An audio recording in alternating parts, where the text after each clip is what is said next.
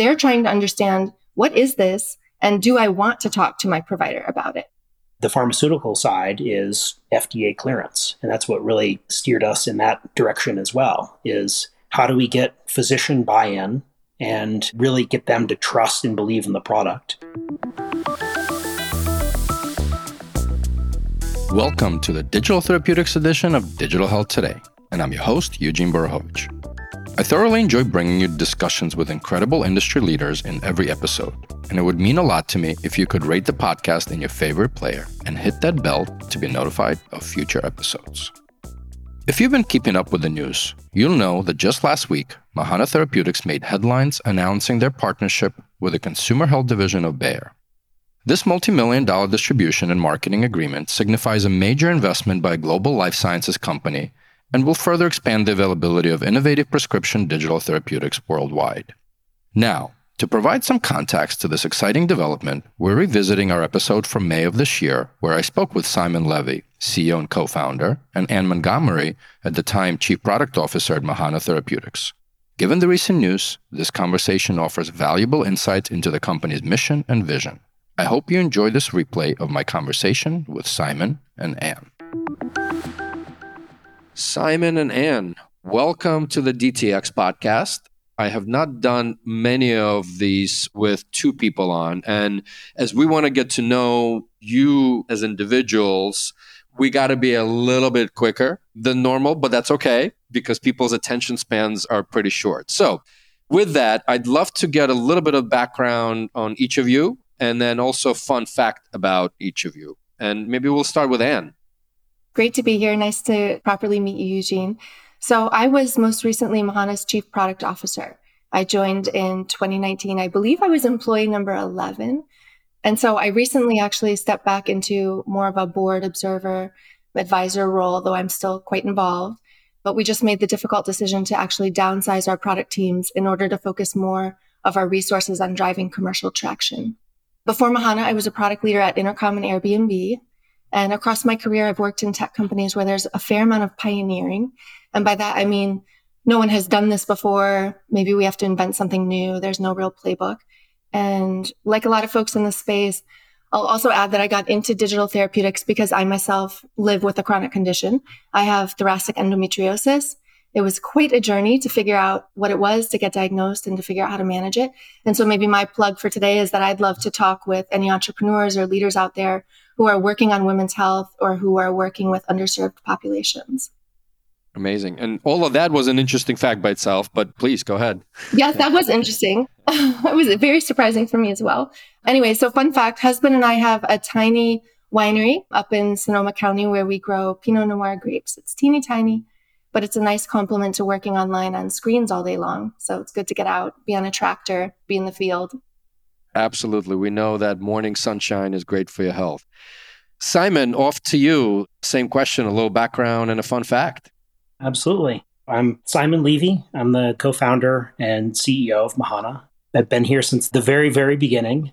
My background is actually similar to Anne's and is not coming from the healthcare sector. So I've spent a long time in Silicon Valley really working at mission-focused companies, and I've had a skew towards the technology side for most of my career. I started off as a software engineer and then quickly worked my way into leadership positions. And that ultimately led me to Mahana, and I'm happy to share our founding story as well. Interesting fact about myself, I was thinking about this one, and this is actually what most don't know about me, but why I've really gravitated towards a lot of mission-focused work has really been my upbringing. And I did a lot of mission-oriented activities in my youth, which took me to Nicaragua 3 times to help efforts where we're building homes in impoverished communities. And I also actually graduated high school early so I could go to Brazil and teach English. So I've always had a skew towards mission-oriented work, and I've been happy to bring that to my career and ultimately to Mahana.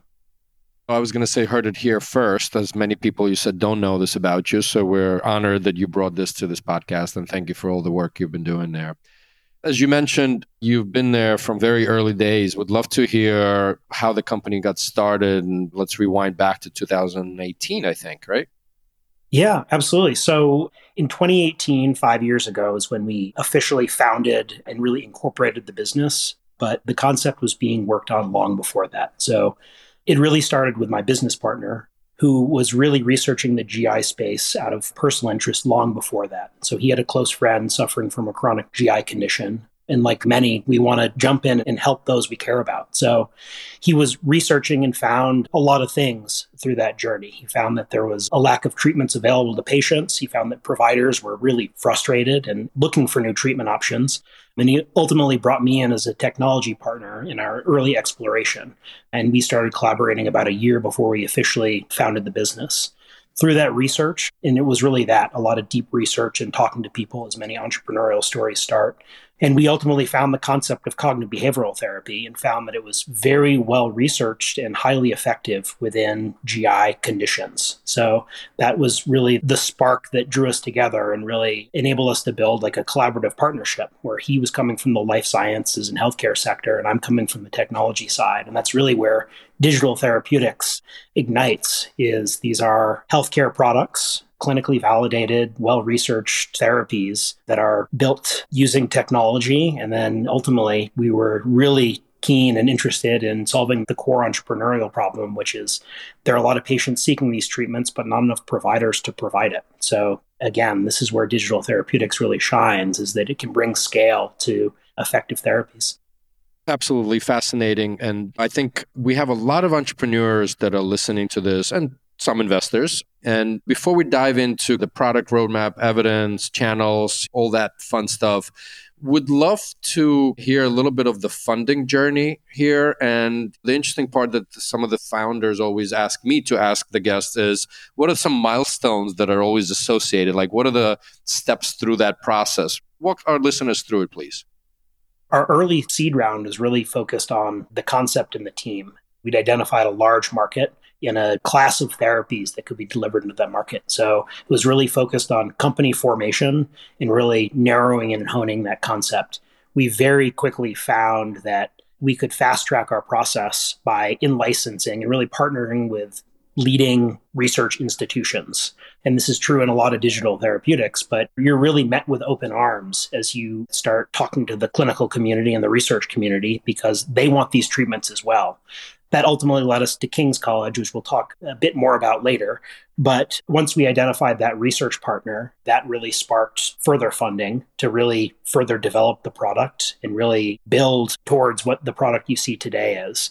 The latest round of funding, which was our by far the largest round, was really focused on commercialization. So at that point, the milestone was really, we'd been through the FDA. We were ready to get this product more integrated into the healthcare system and get into more patient hands. And that funding was to fuel exactly that. It was to fuel the marketing and development of commercial programs.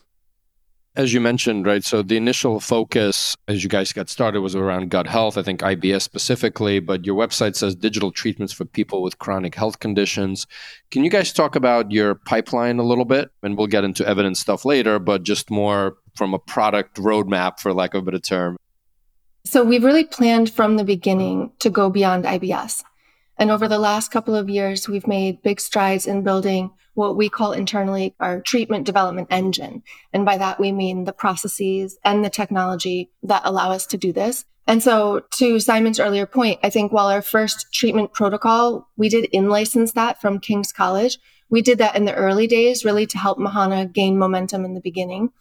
And rather than continuing that approach and going out and taking an asset acquisition approach, we decided to build an extensible software platform. And that allows us to more rapidly develop these digital treatments from scratch. And so to date, we've developed 3 new products. We have one for tinnitus, one for vulvar or vaginal pain, and one for pruritus. And to speak just a little bit to where they are in development, all 3 are essentially built, as in the protocol is defined, the treatment is written, and now they've been through a series of micro tests to validate that the key mechanisms of action across the protocols are working, and we're going to clinically validate our tinnitus product at scale. So that's the next step. We're moving tinnitus forward. And I think along this journey, we've learned quite a lot about how to build these in-house. I think this is a real differentiator for Mahana. At this point, it's very clear that we can do it efficiently. I could talk your ear off about it, I suppose, but I think maybe just to say that for now, I think the near-term focus for Mahana will be really gaining commercial traction with our first product, Mahana IBS. Yeah, it's been quite a journey. And on that note, and let's stick with you, Anne, Obviously, this has got to be in hands and ultimately brains and guts of the patient, right? Walk us through that end customer patient experience and probably some of the complexities of the DTX product development process. So we'd love to understand both. This is something we haven't really been out talking about this, but a lot of us in industry are talking, and it's such an interesting conversation. And I think we could talk about this for hours, but let me just start by explaining the patient experience, and then we'll get a little bit into the complexities and see how far we go. So all of our treatments are focused on reducing symptoms or severity using cognitive behavioral therapy that's tailored specifically to the disease and the patient. That's all of our treatments. And so now I'll speak a little more specifically to our IBS program that's commercially available today, just so people can picture the experience. So Mahana IBS is a linear program. Patients are going through 10 sessions that you can think of as themes. And themes are things like managing your symptoms, managing your diet, sleep, activity. And then as you're coming through this, the program is personalized. In the case of IBS, it's personalized to the type of IBS you have, and then to your specific symptoms, your specific needs. And every day, a patient is going to interact with a combination of different features or components. So it's going to be things like tailored lessons, in-app activities like a square breathing video, and logging. The lessons in particular are very interactive. So they're filled with strategies, tips, skills. One of the things we did was we went out and we produced a whole series of selfie videos that are actually recorded by graduates of the Mahana program that showcase their real experience living with IBS and also tips and tricks that they learned from us through the program. They really resonate with patients. They really make the program feel human. We talk to IBS patients all the time about how alone they feel, how they don't know anyone else with this condition. And so, yeah, we've brought a lot of those kinds of things into the program, a lot of those kinds of learnings. And the program works. So community is a big part of it. It is, yes. And how do you do community in a digital therapeutic FDA cleared product, right? So that's one of our solutions. That was my next question. You beat me to it. That's a huge topic. But that was one of the first things we did because we knew people really wanted that.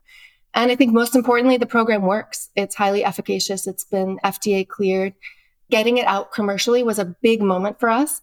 Everyone in this space, we talk about the phases of development, and you start in this clinical phase where you're really limited to clinical testing and you can't just put your product out into the real world.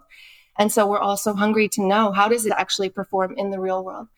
And so what's been great to see is that for folks who are actual users in the real world, so by that I mean folks who've purchased a script and who complete the program, we're seeing similar responder rates. And it's been just really exciting to see that the program, it really works. Maybe we'll just build on that last point and say that getting the product out into the real world, you're trying to get to that moment because that's where this ongoing continuous improvement really starts. From there, we've learned a ton since we got the product out commercially. And over the last year and a half, we've started to bring that learning into a series of design iterations and tests. And now we actually have a next gen version that's about to enter clinical testing. And I think the holy grail in this space is getting patients to stick with your product long enough for them to actually see outcomes, right? That's the holy grail. That's what we're all working on and talking about. It's very possible to create a therapeutic protocol that works clinically, but increasing the actual number of patients that are going to be motivated to stick with it and really do it, that is the ongoing work. That's what we've been very focused on. And the next gen version includes a number of changes. And I was trying to think, how would I describe this to you without showing it to you in screens? But I think what we can say is that the changes largely impact what I'll call the presentation layer of the program. So sort of the design patterns, the engagement model. And our hope and what we really believe we've accomplished is that we're creating even more motivating interface that's going to increase patients' progression through therapy and their overall retention. And that's something, again, that we're always going to be working on. But I do really think that the next gen version is a big leap forward, and it's done really well in user research. So stay tuned for that. And I'm actually thinking maybe we should have like an offshoot of the DTX podcast just for product leaders, because I think it's like a next frontier, because it's certainly challenging. So I appreciate you sharing it. Absolutely. Well, that sound means it's time for a question from our amazing partner on this podcast, Chandana Fitzgerald, who is the CEO of Health Excel, and as her friends call her, Dr. No Crack. Let's see what question Chandana has for our guest today. Hi, Anne. Would love to hear about the intricacies of your freemium model and how that then translates into a prescribed digital therapeutic. Thank you, Chandana. Yes, I heard you and Eugene talking about this on an earlier episode, and I was thinking you might have been talking about us. So there's a lot to say here. So this brings us to a concept that we work with a lot at Mahana, where we distinguish between what we call the core therapeutic protocol and what we call the container experience. And I've sometimes heard folks in the industry refer to this as pill versus wrapper. The core therapeutic protocol is what is FDA cleared, and it requires a paid prescription. And then things like sign up and onboarding are container experiences. And I would say we didn't set out to create a freemium experience, which I suppose implies to me kind of a version of the prescription product that users can then pay to upgrade. I think what we set out here was really to create an introductory experience that's available to folks. And what we were doing here is accounting for all the different places that people might be in their journey with Mahana. And this is really interesting because this is about sort of the commercial complexity that's in the space. So let me give some examples. Some folks come to us having already talked to their doctor, and they already know that their doctor has written them a script, and they might simply be waiting for their script to be dispensed and for the program to be unlocked. And we don't want to lose them in that moment. If they come to us and they download the program and they've got highest activation energy and motivation to start, we want an experience where they can get going. And then some folks have actually maybe just been doing online research, or they found us in the product in the app or the Play Store. And so they're trying to understand, what is this? And do I want to talk to my provider about it? And so there's a whole range of places where folks are in their journey. So the introductory experience is allowing folks to download the app. They can come through onboarding, and then they can come through an initial 5 intro lessons. And those lessons are covering things like, what is CBT? How does the program work? You learn kind of the biopsychosocial model and how it's going to impact your IBS symptoms.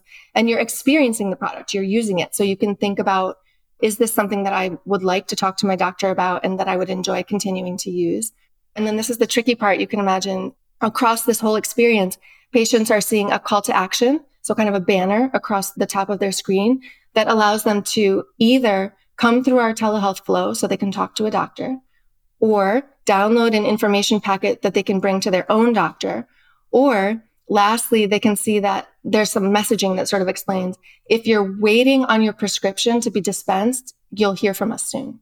It is really a complex experience that has evolved over time to account for the fact that we were getting patients into our program from across different channels. As usual, I'm going to hop in. First of all, I love hearing this core clinical and the container model. It's one of those, wow, why didn't I think of this? Pretty impressive from that perspective.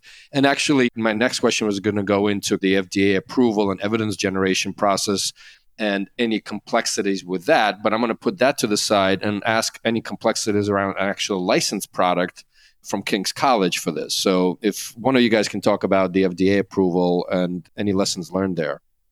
Absolutely happy to talk about that. And it really does begin with King's College. So initially, when we were looking at the fastest way to get this product to market as an FDA cleared product, the biggest need is data. And really within cognitive behavioral therapy, you're looking for a well-tested therapeutic protocol that shows safety and efficacy. In our case, we were very fortunate and we really dove into PubMed to look at all of the world-leading research that had been happening in the space. Within IBS, at the time of our initial founding, there had been about 45 trials that had been run using various protocols. Those take many, many different forms. Some of those were face-to-face protocols, and in a few cases, we found digital products that were delivering those protocols. King's College being the leading example of that and the best studied at the time. At that point, it was the largest trial in the category. So it was a 550 patient trial that tested the core therapeutic protocol and also had an arm delivering the same protocol via a website. And that product, in a certain form, became the real catalyst for our FDA clearance. So it wasn't the exact product. We modernized the interface of the product. The therapeutic protocol was exactly the same. And that was important in the FDA's eyes as well. And what was most important was the clinical data underlying that study that really demonstrated how effective and ultimately how safe the product was, because that's really what the FDA is looking at. In the case of IBS, it's also interesting to note that safety is somewhat of a concern because IBS is a diagnosis of exclusion. So there are a lot of patients who do have symptoms that could be IBS, but they could also be something much more severe. And they should see a doctor or consult with a physician to rule out any of those other medical conditions. The process of working with King's was generally positive.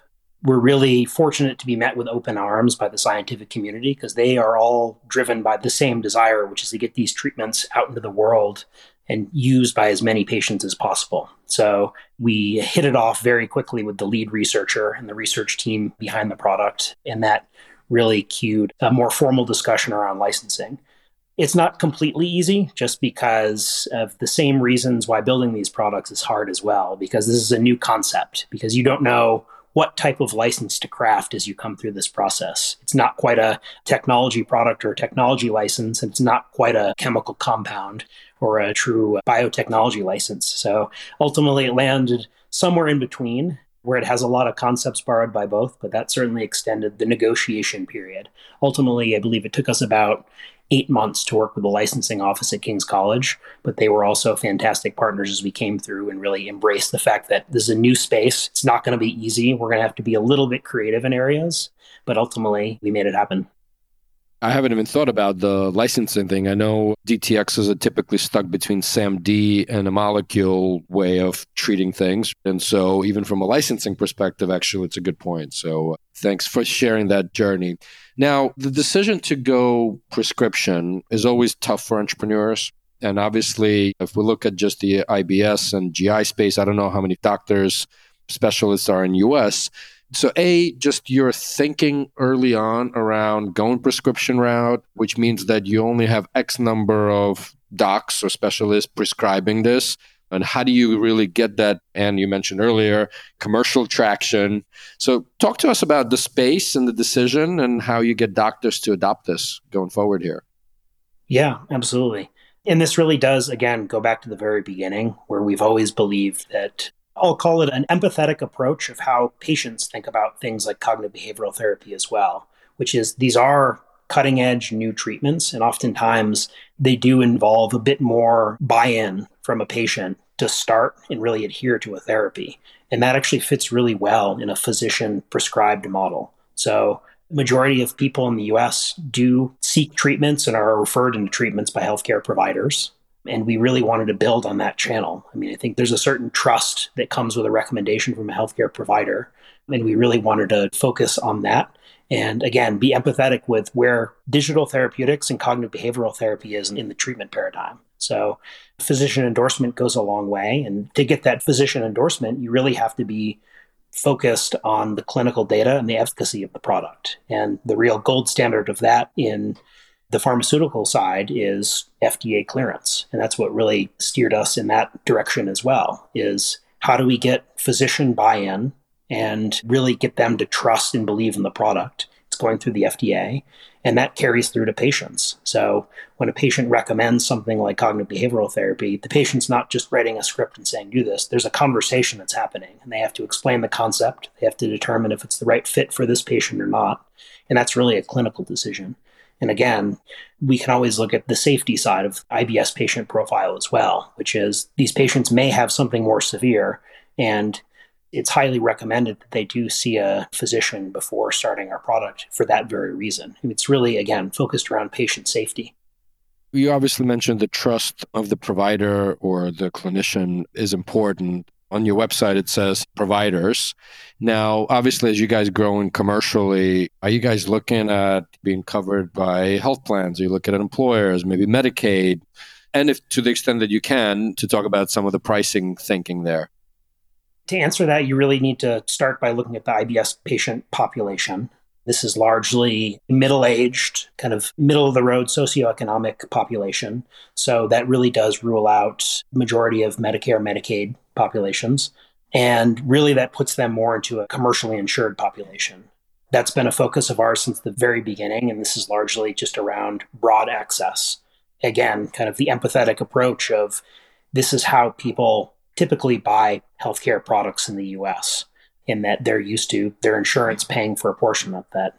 Again, been focused from the very beginning. I'm talking to insurers and building a data set that would be compelling to get us to insurance coverage. But like many of the industry, we're seeing a slowness on the adoption of commercial insurers. So it's going to be a long road to get to broad commercial coverage, but one that we're committed to.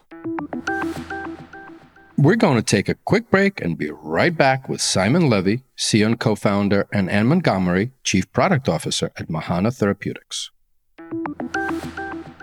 One of my key questions, and it's interesting, and you alluded to the fact that while you guys are a digital therapeutic, it's CBT-based, it was so important to get that community surrounding it.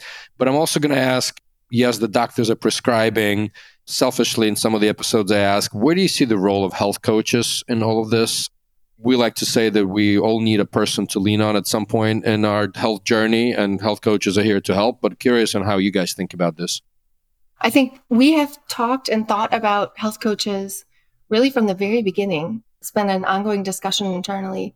I think we've spoken to you about it too, Eugene, at different points, if I'm not mistaken. We did, yeah, indeed. So it's something that we may experiment with and test yet. But I think along the road, what I'll say is there's a lot of ways to design a product and make a product be as human as possible without necessarily bringing coaches. And coaching, I think, is just one example of humans playing a role in the product experience. And so when you think about how we've built these treatments, we have humans who have actually worked with IBS patients closely that are designing the treatment protocol and the product itself. So we recruit a whole series of subject matter experts, doctors, and therapists who work with IBS patients. And so we hear a lot from them about what these conditions are like and how do you actually motivate patients in the experience and what works and what hasn't worked. And so the people who are really connected and who have all the experience and the insights and the know-how, how fast can you push people, things like that, that's all incorporated into the product. And then, of course, as I mentioned earlier, you have a whole series of stories in the app from the patients themselves who've completed the program.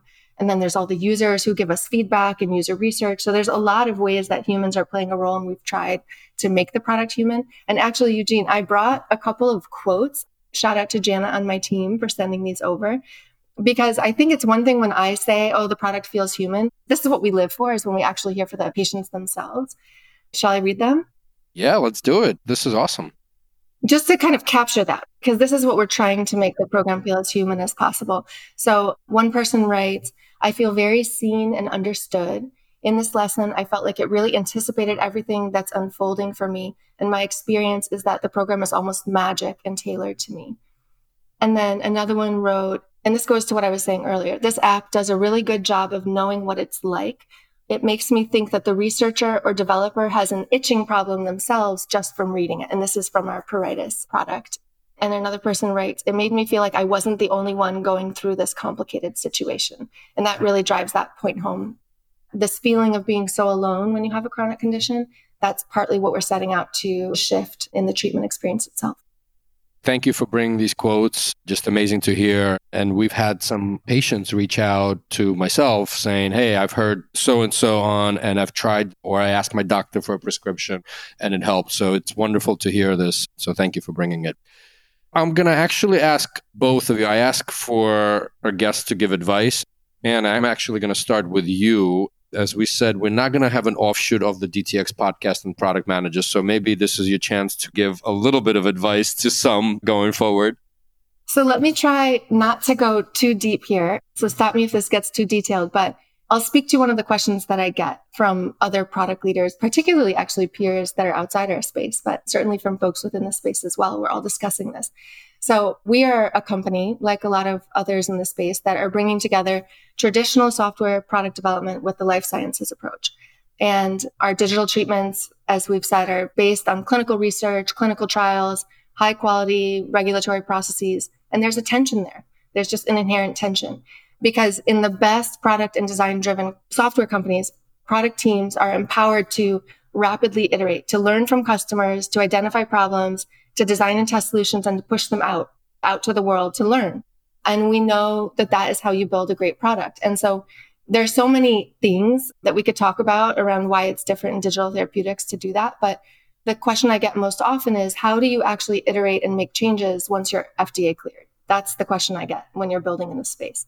This takes us back to that concept of distinguishing between the core therapeutic protocol and the container experience, and determining what is impacting the core therapeutic protocol versus what's impacting the container experience. That is a judgment call. And it takes a process, right, that we have to come through. And so being in a regulated space, we are required to assess all changes made to the product, and they go through what is known as change control. And FDA provides guidance on what level of change is going to require a new submission. And so for every change that we make to the product, leadership from across product management, clinical, and regulatory all have to assess the change for risk to the overall experience. And then clinical and regulatory in particular have to assess whether or not the change is going to require more clinical data and whether or not it's going to have to go back to FDA. And so regulatory has to sign off on all changes before we introduce updates. And some things get to ship immediately, and we get to put them out into the product immediately and make immediate improvements the way that maybe we would more classically do in a non-regulated space. And some things get rolled into the next gen version of the product that's going to go for clinical testing. And so that is so different from building software in non-regulated spaces. It takes time, it takes patience, but it's what's best for product. It's what keeps the efficacy and the safety there in the product. And what we've found, I guess it's been about 4 years now of doing this, is that it's very possible. It's actually possible. And we've gotten way better at it over the last few years. And so I'd say in the early days, I think there was a leaning towards, let's not make changes. It's too complicated and difficult to make changes. And now I think we've really gotten more into a rhythm around how we do that. And that's what's required, again, because the holy grail is how do you get patients or users to actually stick with a program, not just to build something that you can say, okay, this works, but nobody really does it. It's like, no, you've got to get people to actually be motivated to do it. And that takes iteration. Amazing. And I'm really considering, I think we may need to do a whole series on this alone. I agree, actually. And get all of the product leaders from a digital therapeutics space. If not, at least I'll pitch for an event of some sort to share this.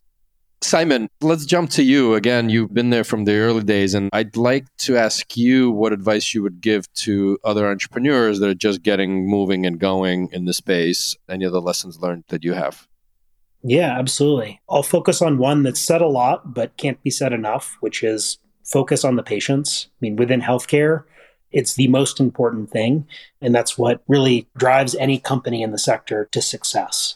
We're all doing this, and I'd say Mahana's similar to many others, where this was really started out of a personal experience with the healthcare system and treatment. And that's really how these things grow and get out into the world. And the patient needs to be the center of everything. I think Anne's alluded to it a lot, but that's something that we focus on a huge amount at Mahana. The other thing is really just around focus. And I think this is something that we also talk about a lot, specifically Anne and I, is when you're building in a new space, there's no shortage of things that you see or interact with that you want to improve. Ultimately, focus becomes a critical and important thing because a lack of focus can steer you away from what your core problem is, which is developing something that will help people get better and really focusing on that patient experience and the patient benefit. So focus is critical, especially in healthcare, where there are a lot of dark corners that can be challenging to work within, but sometimes you have to embrace that and really narrow your focus on creating the best product for your patients.